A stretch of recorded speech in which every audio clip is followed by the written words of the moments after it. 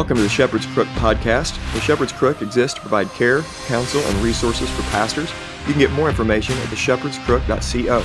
My name is Jared Sparks, and I'm a pastor coming alongside other pastors, reminding them of the chief pastor.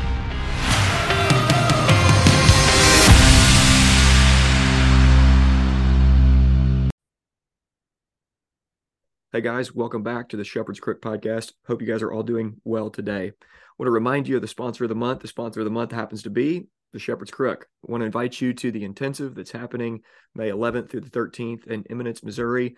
You can come together with a group of guys from all over the country, and we're going to be learning from Joshua Jenkins and the Hope Baptist crew.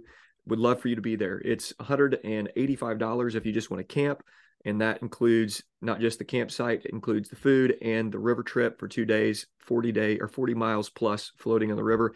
If you want to stay in a cabin, the cost gets bumped up to about $300, but that covers the entire cost. So I want to encourage you to follow the link in the show notes, check that out, and register today. It's open.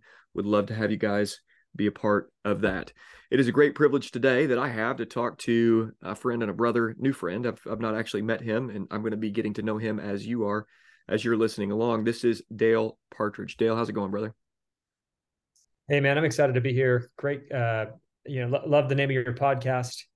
I've grown up over the last, in my ministry years, going to the Shepherd's Conference, and it has the logo, which is the Shepherd's staff, and the crook. And it's just nice to be able to see that you guys have this name. And excited to have a conversation about life and ministry and hopefully be edifying for those that are following along. Absolutely. Well, let's go ahead and pray and ask for the Lord's help. And we pray knowing that he hears us and he answers prayer. So let's pray. Father, I just thank you for a brother. I thank you for the way that we can redeem technology. We see all the ways that it's being misused and misapplied.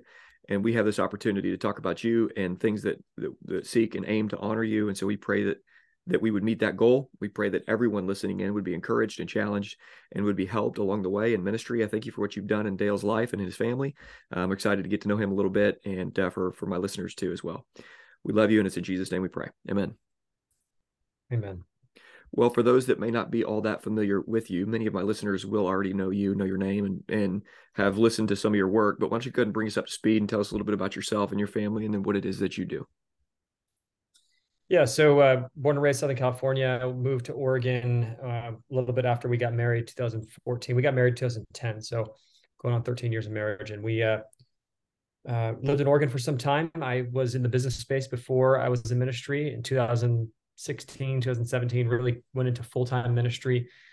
Spent some time in seminary at Western Seminary, spent a little more time at seminary at the Master's Seminary, and got a chance to really walk a little slow into that ministry calling and get my preaching refined, get my exegesis and interpretation and exposition refined, understand some of the biblical languages and take my Greek classes and understand systematic theology. And at the same time, I started writing books, more recently, The Manliness of Christ, and a book on systematic theology, an introduction called The Ground of Good Theology.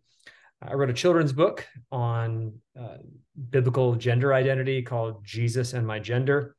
And that was, it's been a best-selling children's book, which has been an incredible thing that I never thought I would be doing. And I do have, my wife and I, we have 4 children. We have, 9, 7, 5, and going to be born in July.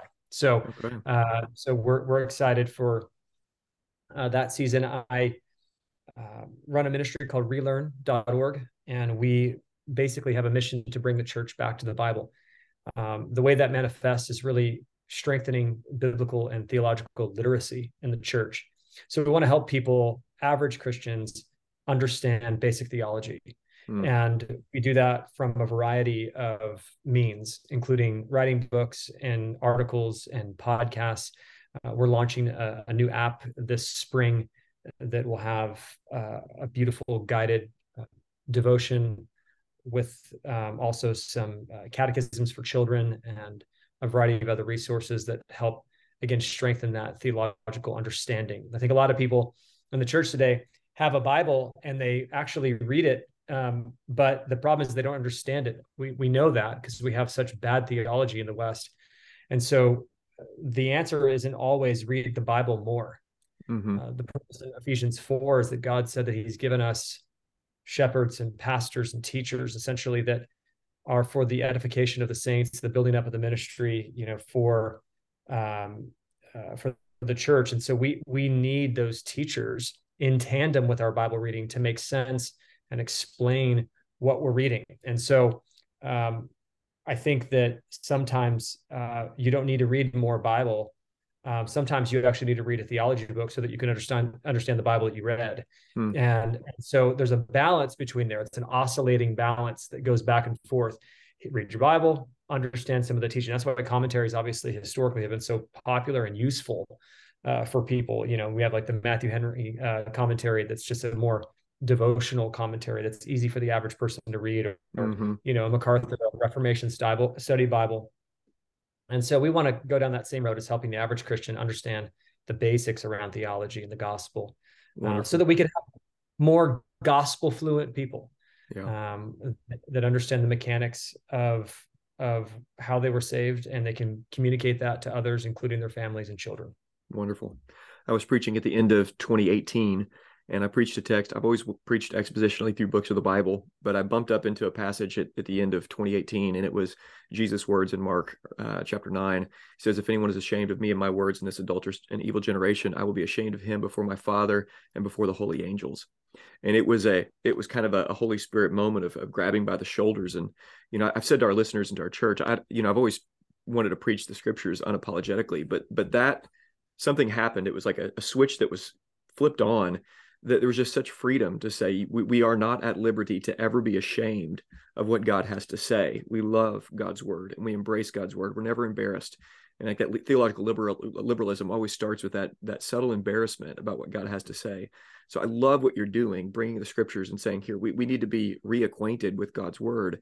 And for many Christians, even not just be reacquainted, but really be taught almost from the beginning stages of here's how you understand God's word. So I love what you're doing. I actually just flipped open my iTunes and looked at the podcast, your podcast, Relearn podcast, right before I got on here. And it's almost like 7,000 or something reviews on there, 4.9 rating. And so it seems like the ministry has been tremendously blessed. I mean, what's it been like to be on that side of it, to see that kind of growth? And I don't know if the other sides of the ministry have been growing like the podcast has, but it seems like it's just like wildfire. So, I mean, what's that been like, watching God, bless the fruit of your, the work of your hands? Yeah, it's been one of these things over the last couple of years that every December or January, I go, well, I guess the Lord wants us in ministry for another year, because we get, a donor that comes in and says, here's $50,000 or something.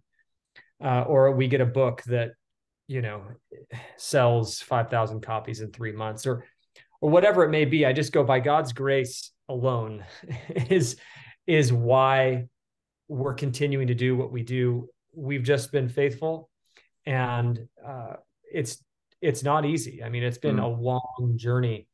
5 years is no short time, but when you think about it, just week in, week out, weekend. I mean, pastors know this. It's just faithfulness. It takes really 5 years to start even noticing real fruit in a congregation. And so we're experiencing that same thing here. We're essentially, you've heard the phrase, it takes 10 years to build an overnight success. We're seeing that same thing here. The podcast, essentially the last year and a half, the podcast has just become a place where I present my sermons from Sunday, and I give a little more discussion format of them. I'm going through Romans right now, and seemingly it's been just a great blessing to go through Romans. And we've had so many people that have started following along that journey. And so I'm just shocked. I just go, Lord, I'm not worthy of having so much influence. And so, Billy Graham once said years ago, "Oh Lord, don't let me do anything today that will ruin all these years." And it was obviously an idea that, okay, I don't want anything to happen in my personal character or failure to ruin my reputation, everything that you've built by your grace upon my life. And so there is a heavy weight of responsibility that's Mm-hmm. coming as influence grows. You start to feel that, and so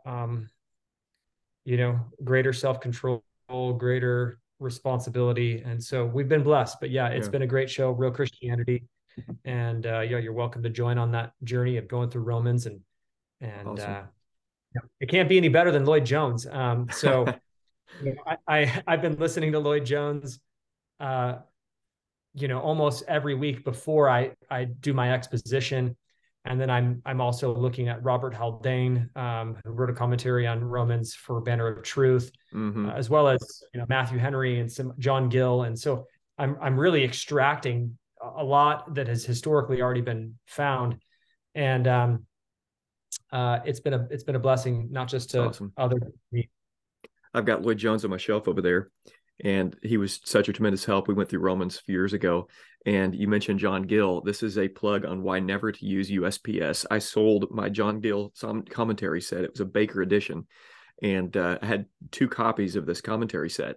I sell it for $500 on eBay, and I go to USPS to ship it, and in the process of shipping it, disappears out of thin air. We never found it, don't know where it went.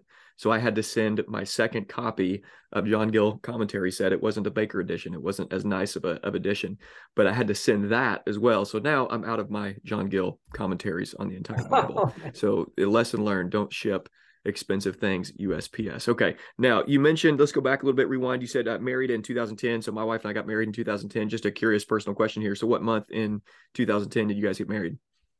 We got married in February, yeah, and February. so Okay. we're coming up on an anniversary here soon, and yeah, so our kids are sounding like they're in close ages. So yeah, I have my daughter's 9, and it's just weird, yeah, having kids that get older, and Yeah, it is. yeah, you realize that they get older, and you forget that you're also getting older, Mm-hmm. and so it's just a journey that Yeah. we're experiencing every season. Yeah, that's fun. Similar stages of life you guys are, and we are as well. A lot of fun things. I experienced a lot of things in my 30s that many people get to experience, or at least used to experience in their 20s. But it's been a lot of fun, and I'm looking forward to the next decade as I'm getting closer and closer to see what the Lord's going to do. Okay, so simultaneous to all this ministry stuff that's going on, I was watching Instagram story the other day, and you had mentioned some health difficulties that you've experienced over the years. You ended up moving to Arizona. It seemed like pretty recent, but I am curious to know what was this whole deal with your just physical health and that condition, and how that played into the things that are going on, because it seems like the ministry side of things were happening as well as the difficulties that you were experiencing in your physical body. So how did that all play out? And it seems like you're in a better place now. Just kind of walk us through that if you would.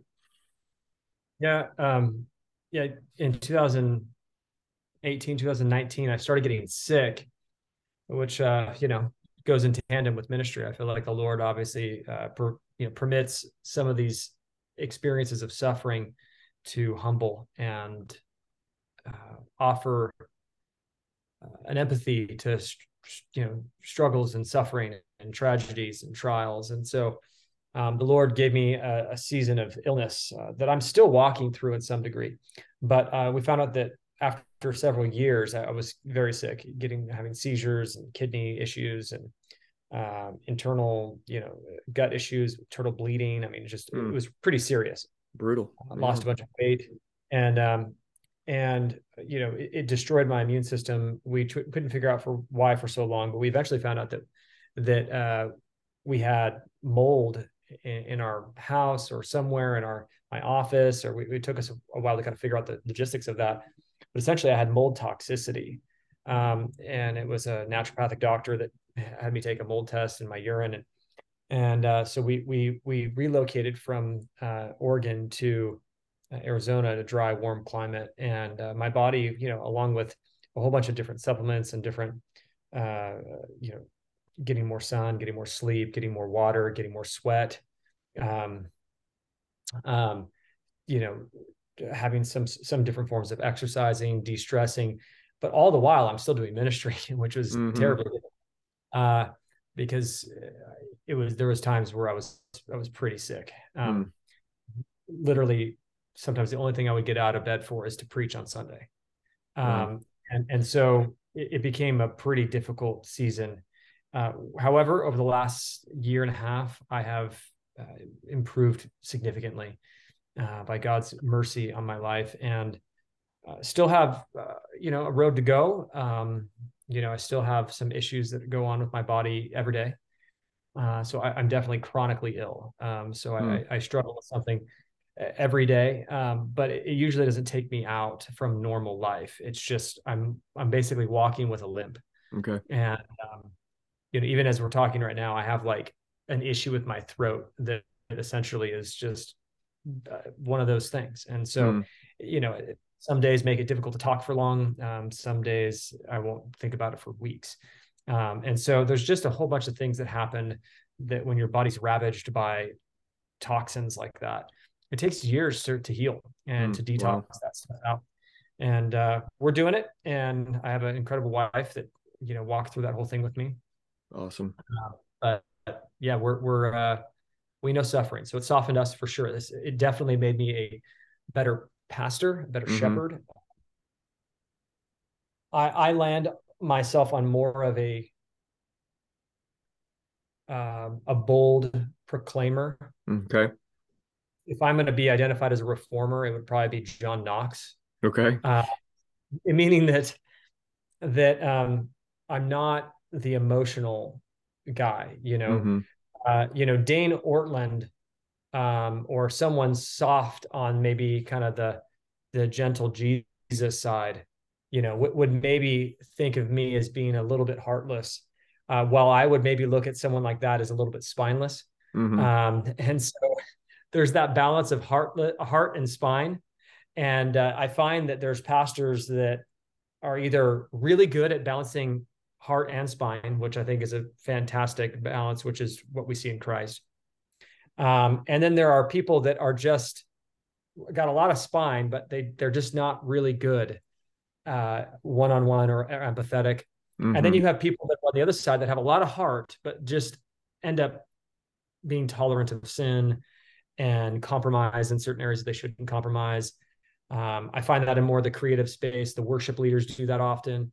Yeah. And so there's just this balance that I've noticed, and I lean a little bit more on the spine side. So I'm a little bit more intense than the average pastor. And if anyone was to critique me, I would have less of a heart. And so suffering was an interesting season that the Lord, I think, increased that sense of sympathy and empathy and humor. Yeah. I obviously needed. Well, I'm sure it provided challenges as well, just being a husband and a father and having younger children. And at that particular stage of life, they're running around and they're full of energy. And I imagine that was difficulty on the home front as well, trying to navigate that and figure out, okay, how do I do what's needed to be done in our home without feeling, well. And man, I can imagine that being kind of multi-layered in your experience of life over the last several years.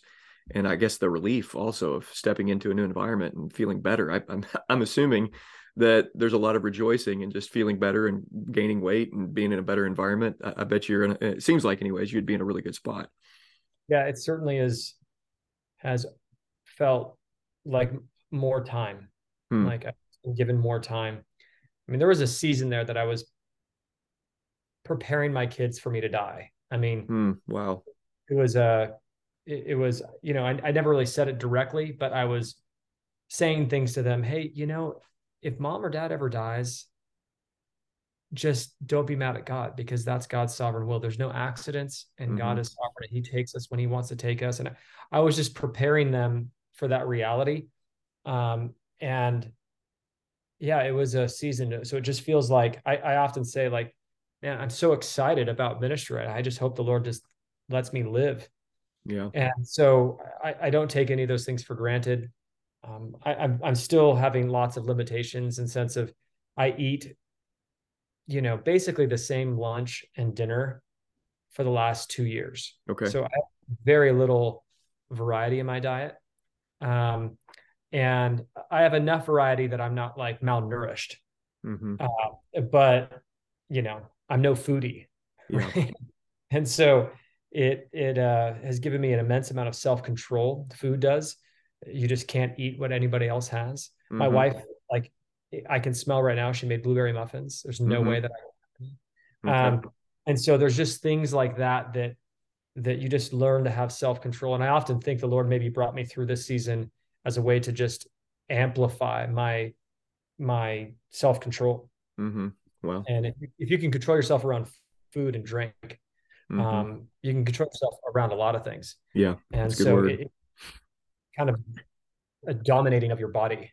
Mm-hmm. Um, and so, but yeah, lots of lessons learned there. And, I think it was, what was it? Spurgeon who said, if you always um, preach to a suffering flock, you'll never be without a congregation. Mm. Um, and that's what I find as a pastor is that every single person has something going on Mm-hmm. that is not great, that Mm-hmm. suffer.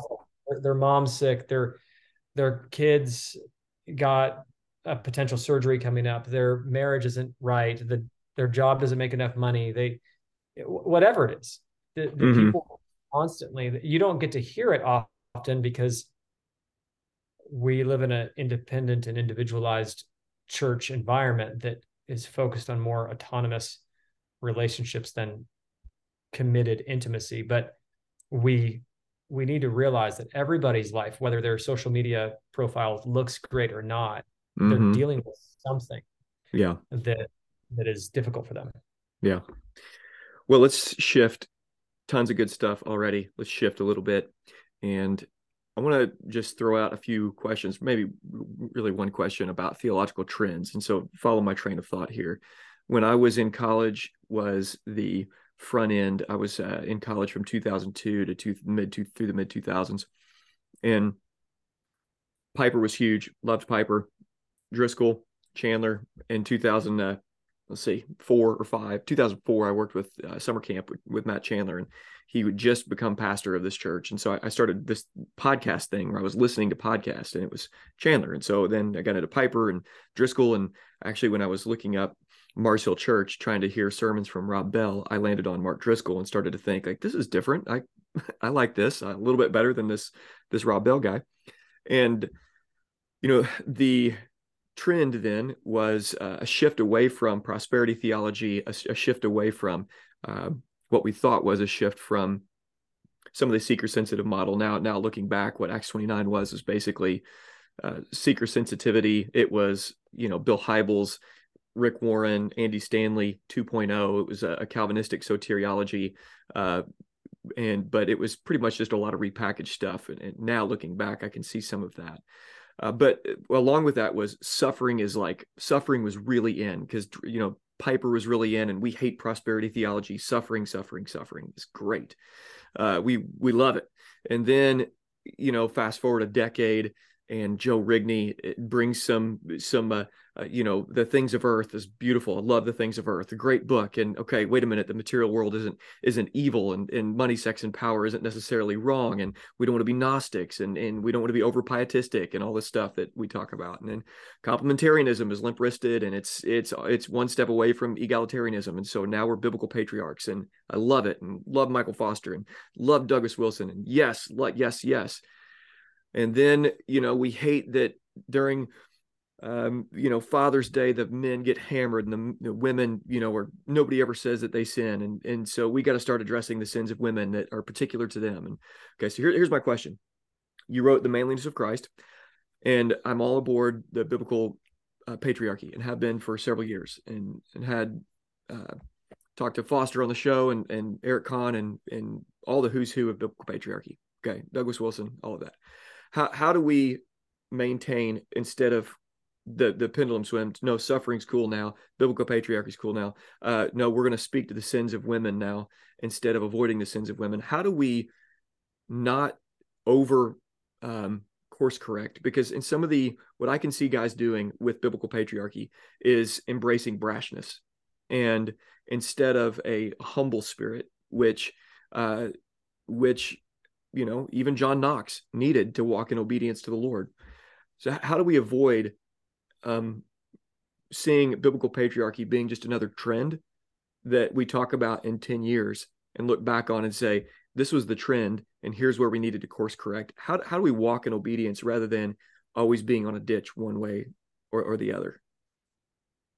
Yeah, so biblical patriarchy can never be wrong in the sense of it can never be executed incorrectly because it's biblical. Now, yeah, amen. That's good. we're sinners, so we will have flawed application of that theology.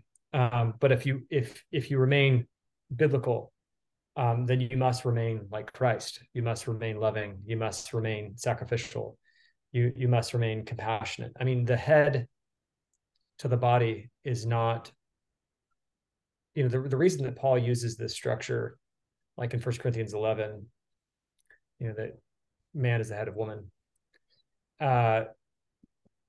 He doesn't use the analogy of master and slave. He uses the analogy of head and body, which are connected and required to work together, and they're complementary. They're not competing. They're in union. The head is still obviously in control, but they need one another. And the ethic is that there's actual mutual love. And so there's a lot of things that complementarianism got right. But what they got wrong is that we're actually different, like actually different, not just in roles, but actually like in glory. We're different in spiritual authority. We're different in biology. We're different. And so when we think about authority structures that has been given to us in creation, man is made for God and from God. Woman is made for man and from man.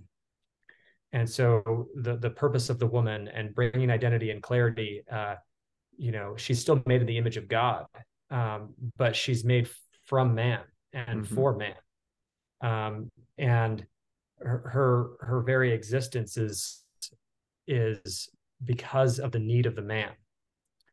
And God, or Adam, or man, is really from God and for God, and is the image and glory of God. And so there's some beautiful stuff that we need to understand under biblical patriarchy, but it needs to be done right. I mean, the way that God submits, or Christ submits to God in 1 Corinthians 11, and woman submits to man, you actually understand this if you read that passage of scripture. I was just looking at it. I think I might even have it up still. It says, it's an interesting way that it words it. Here, let me say, it says, but I want you to understand that Christ is the head of every man, and that man is head of woman, and God is the head of Christ. Doesn't it seem like an odd way of stating structure? Like, wouldn't you just say, like, God is the head of Christ, Christ is the head of man, and man is the head of woman, right? Yeah, right. Like, why did he say it differently? And when you study that passage of scripture, you start to see that Paul is basically making a literary visual for women to see the point that that there can be submission among equals, and that essentially, if you had like God with an arrow under and having Christ below him, and then you have man and with an arrow and then below and woman. And so basically, he's offering a word picture that shows submission among equals, and more importantly, the mutual love that makes that submission possible. So he's implying to men and women, like, hey, look, Christ can submit to God in his earthly ministry, and therefore woman can submit to man. I mean, these are submission among equals, right? And so if Christ can do it, then woman can do it. The other side of it is that men, you're put in a position of authority because you're the glory of God. That glory that is unique for man is that man is made as a ruler and having dominion, in which the woman is not. And so a man has to also look and act like God, in the sense of the characters of God, which is going to be love and sacrifice and walking in that role well. And so that's essentially very important to have that perspective. And so so that's there's all this that's going on here in that text that is very helpful to have as understanding biblical patriarchy. And it has to be acknowledged if you struggle with the design, because when we hear the word headship, I think a lot of people want to throw up. And so, you're like, oh, what is headship? And so understanding that this is God's perfect design. Like man didn't choose to be the head of the woman.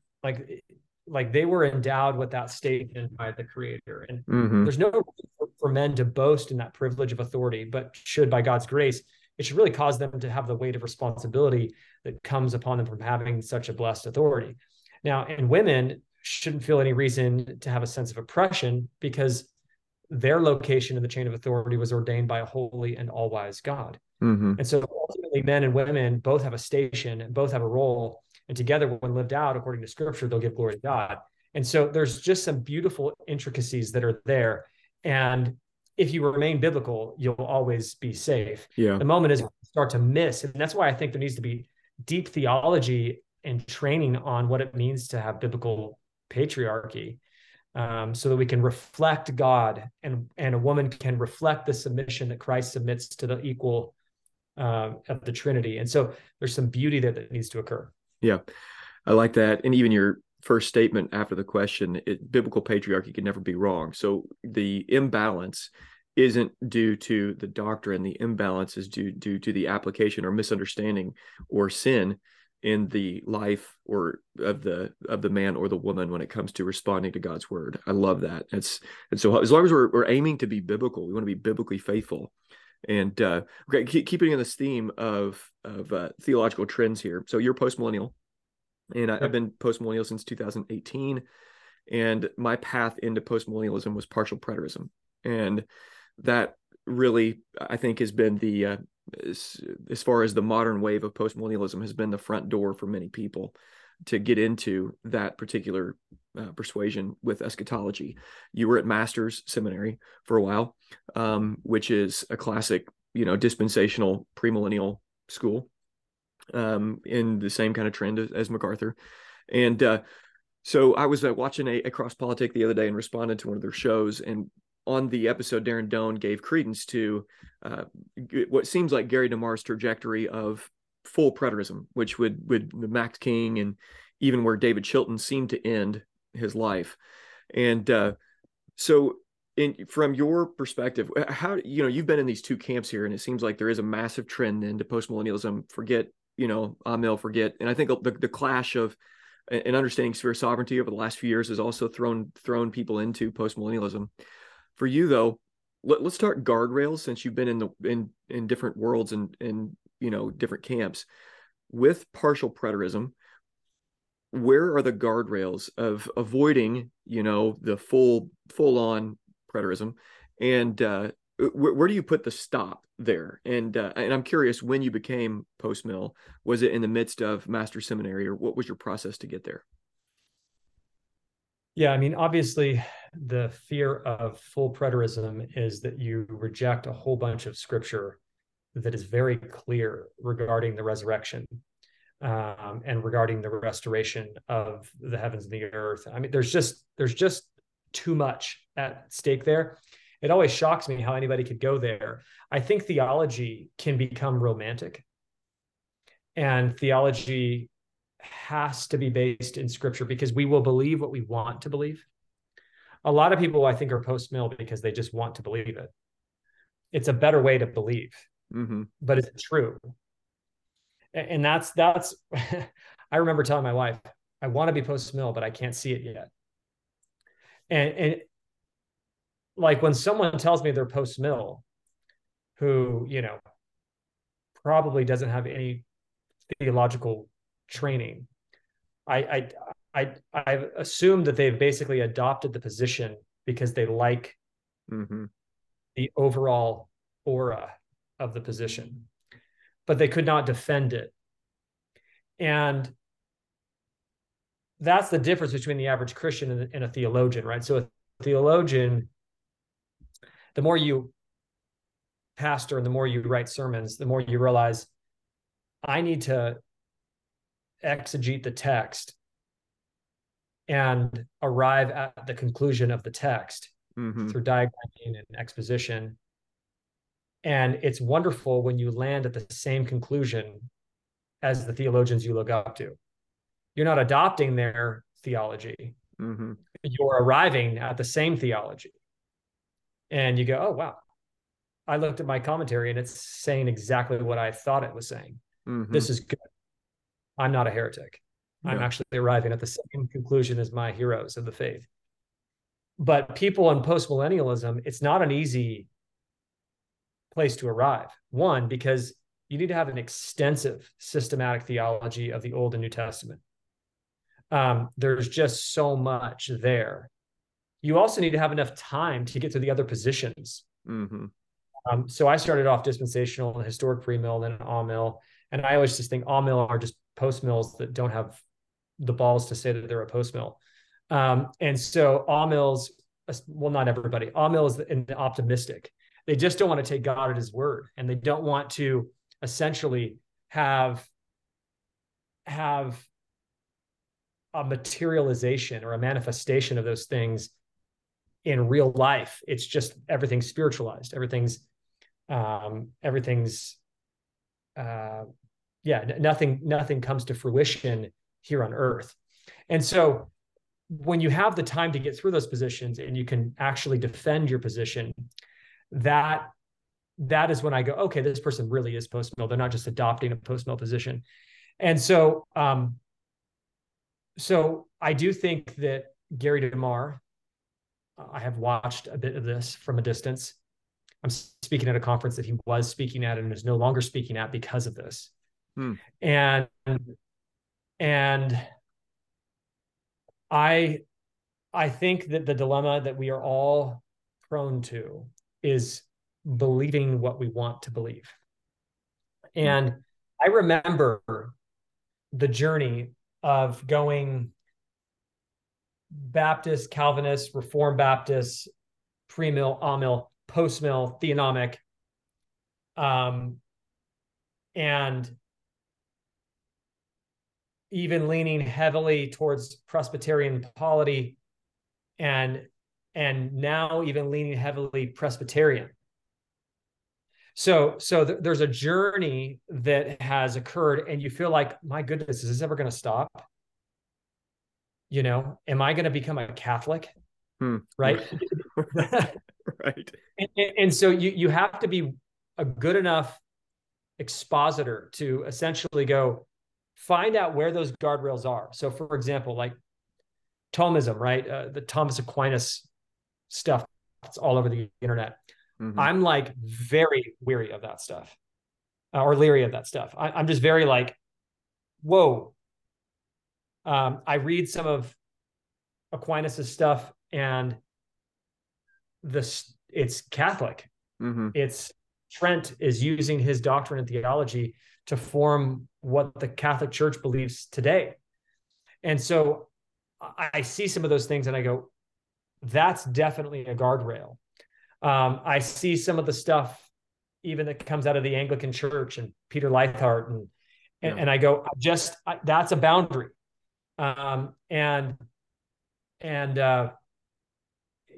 So the romanticness of theology is scary. Mm-hmm. Because you see the flesh and the religiosity that's in your flesh, that you want to go higher and higher and higher to these places where other people haven't gone, and you're discovering and exploring. And there is danger, and that's why you need to be confessional. Yeah. And surrounded by other men who are equally as theologically robust and can keep you away from cliffs that you don't want to get too close to. Yeah. That's helpful. And I think even as you're thinking through this, in the specific question of when you just described your trajectory of theology, except for the last point, I'm like, boom, boom, boom, boom, boom. I went to Pentecostal Holiness College, and then came out of college after going from Greg Boyd to, I'm reading Greg Boyd as I'm listening to Mark Driscoll. And then reading John Piper as I'm into Clark Pinnock in college. And so I'm going through this and wrestling through this. And then all this stuff just changed so rapidly. It started with soteriology, which it seems to always start with. And then, you go from there. And especially with this post-millennial conversation. And I'd love if we had time to talk theonomy. And I actually had Stephen Wolfe on just recently, and we talked about his Thomism and that being some of the foundation by which he builds out this Christian nationalism. And then as a Baptist, what's my on-ramp and why do I agree with some of his conclusions without coming from the same, foundation? And he asks some of those questions in the book of how does a Baptist even get here? He doesn't know that framework of how we even get there. Yep. But the pushback of, really the resurrection is the death blow to full preterism. And Yes. I think there needs to be those cautions there, because they're taking this hermeneutical route of, of preterism and going to some dangerous places. And so I think, as a word of caution, I know I asked you the question and here I am jumping in, but I think a word of caution to everybody out there when it comes to theological trends or shifts, be slow and patient and move at the pace that you see the scriptures. You want to be firmly convicted in God's word about where you land, and not because you want to land there. And brother, I love that word of caution, especially with eschatology. If we don't want to land somewhere because we really want to, we want to land somewhere because we're convicted by God's word. And let me tell you this, I get to study 40 or 50 hours a week, and probably you do too. So the pace at which a guy like me can switch from mill to post mill is radically different than the average Christian who's got a full-time job and isn't a minister. Yeah. And so, if it takes me 250 hours to make a switch of research and prayer time and discussion with my church and my wife and like other theological friends, that might take someone 10 years who's just an average church member. Mm-hmm. And so, I always like to distinguish that is that one, and for that reason, don't switch fast, because to a congregant, they're going, whoa, how did you go from there to there? And like, right.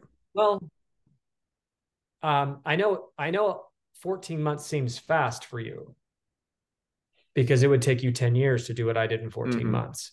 Yeah. But I actually, I always tell people it's not how many years you know the Lord, it's how many hours. And it really is that. I mean, that's what seminary does. If you go to seminary and in 5 years, you'll go from one spot to another spot because you got hours, like just crazy amount of hours.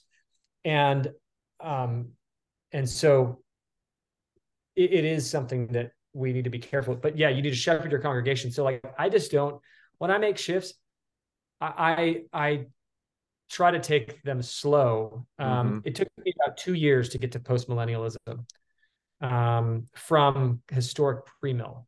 Okay. And I had Doug Wilson in text messages and phone calls available to me, who's like the king of post-millennialism today.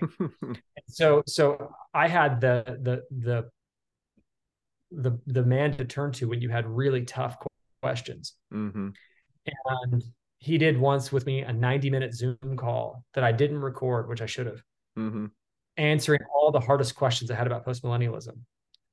And that is the kind of stuff that you just need to be willing to do. Yeah. Don't shift because you like it. Shift because you can actually defend it with scripture. Yeah. And keep hermeneutics consistent. And oh man, this is a big topic. I didn't expect you to say this, but this is a big among theologians today, because we live in the information age. Yeah. And we're getting more and more people that are having more information quick. And it is a discipline to be slow. And I one thing I said in that whole rant is confessions. Yeah.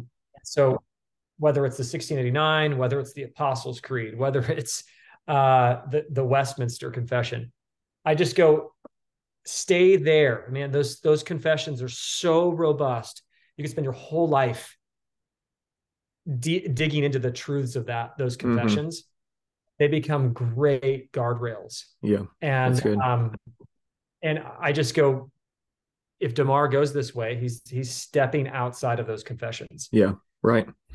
Yeah, well, you guys heard it here first. As the agnostic, is many people have said, is the one that doesn't have the cojones to say that he's an atheist. So the mill guy is the one that doesn't have the cojones to say he's post mill. So you heard it from Partridge right here on this podcast. For our elder team, we're a mixed bag when it comes to eschatology, and I'm not all that concerned about that. We have our newest elder candidate is a premillennial guy, and he's a godly man, and I love him dearly. And so these are in this particular area an issue. You can be convinced about your position, but there is an open-handedness. It is interesting, Dale, and I hear people that are convinced in their position with eschatology. I can lean in, hear them speak, and I could say, I get why you are where you are. I get that. I see where you're coming from. And I think that there is some humility that's required when it comes to eschatology, like other theological positions that are more in the not necessarily in the top tier orthodoxy conversation. And so okay, but let's go ahead and turn the corner one more time. We got to wrap things up. Why don't you go ahead and tell us if you guys have enjoyed this conversation. I will have all the links in the show notes, but just tell us, Dale, where we can go to find out more information about you. And I know you mentioned some of that stuff earlier, but point us there again. Yeah, relearn.org. You can find our shop there. You can also find all my books on Amazon as well. But The Manliness of Christ, you can read it in 45 minutes, maybe an hour. It's very short. And I got a video of it here. And Jesus is My Gender is a great book for kids between 3 and 8, 10 even. And it's a rhyming book that affirms biblical gender. It doesn't introduce transgender ideas. And then, The Ground of Good Theology is another book. I'm working right now actually on a book on head coverings. It's called A Cover for Glory. And my wife has been covering her head during spiritual functions for 9 years. So this is not new to us. And we've learned over the years more and more about that position. And so that's a new book that I'm working on. But yeah, you can follow along on the podcast at Real Christianity. I'm an Instagram guy and Twitter. And so that's kind of the main places that I post. And so you can just look up relearn.org on Instagram and Dale Partridge on Twitter. And those places I'm just posting content out every day, all the time. Awesome. We'd love to have anybody join. Okay, good deal. Hey guys, this has been a lot of fun. Check out all the links that will be chock full. I should get them all there this time. I always forget to put particular links, but I'll try to get everything in here. Thanks so much, guys, for listening. And Dale, thanks so much for coming on the show, brother. Hey, thanks for having me.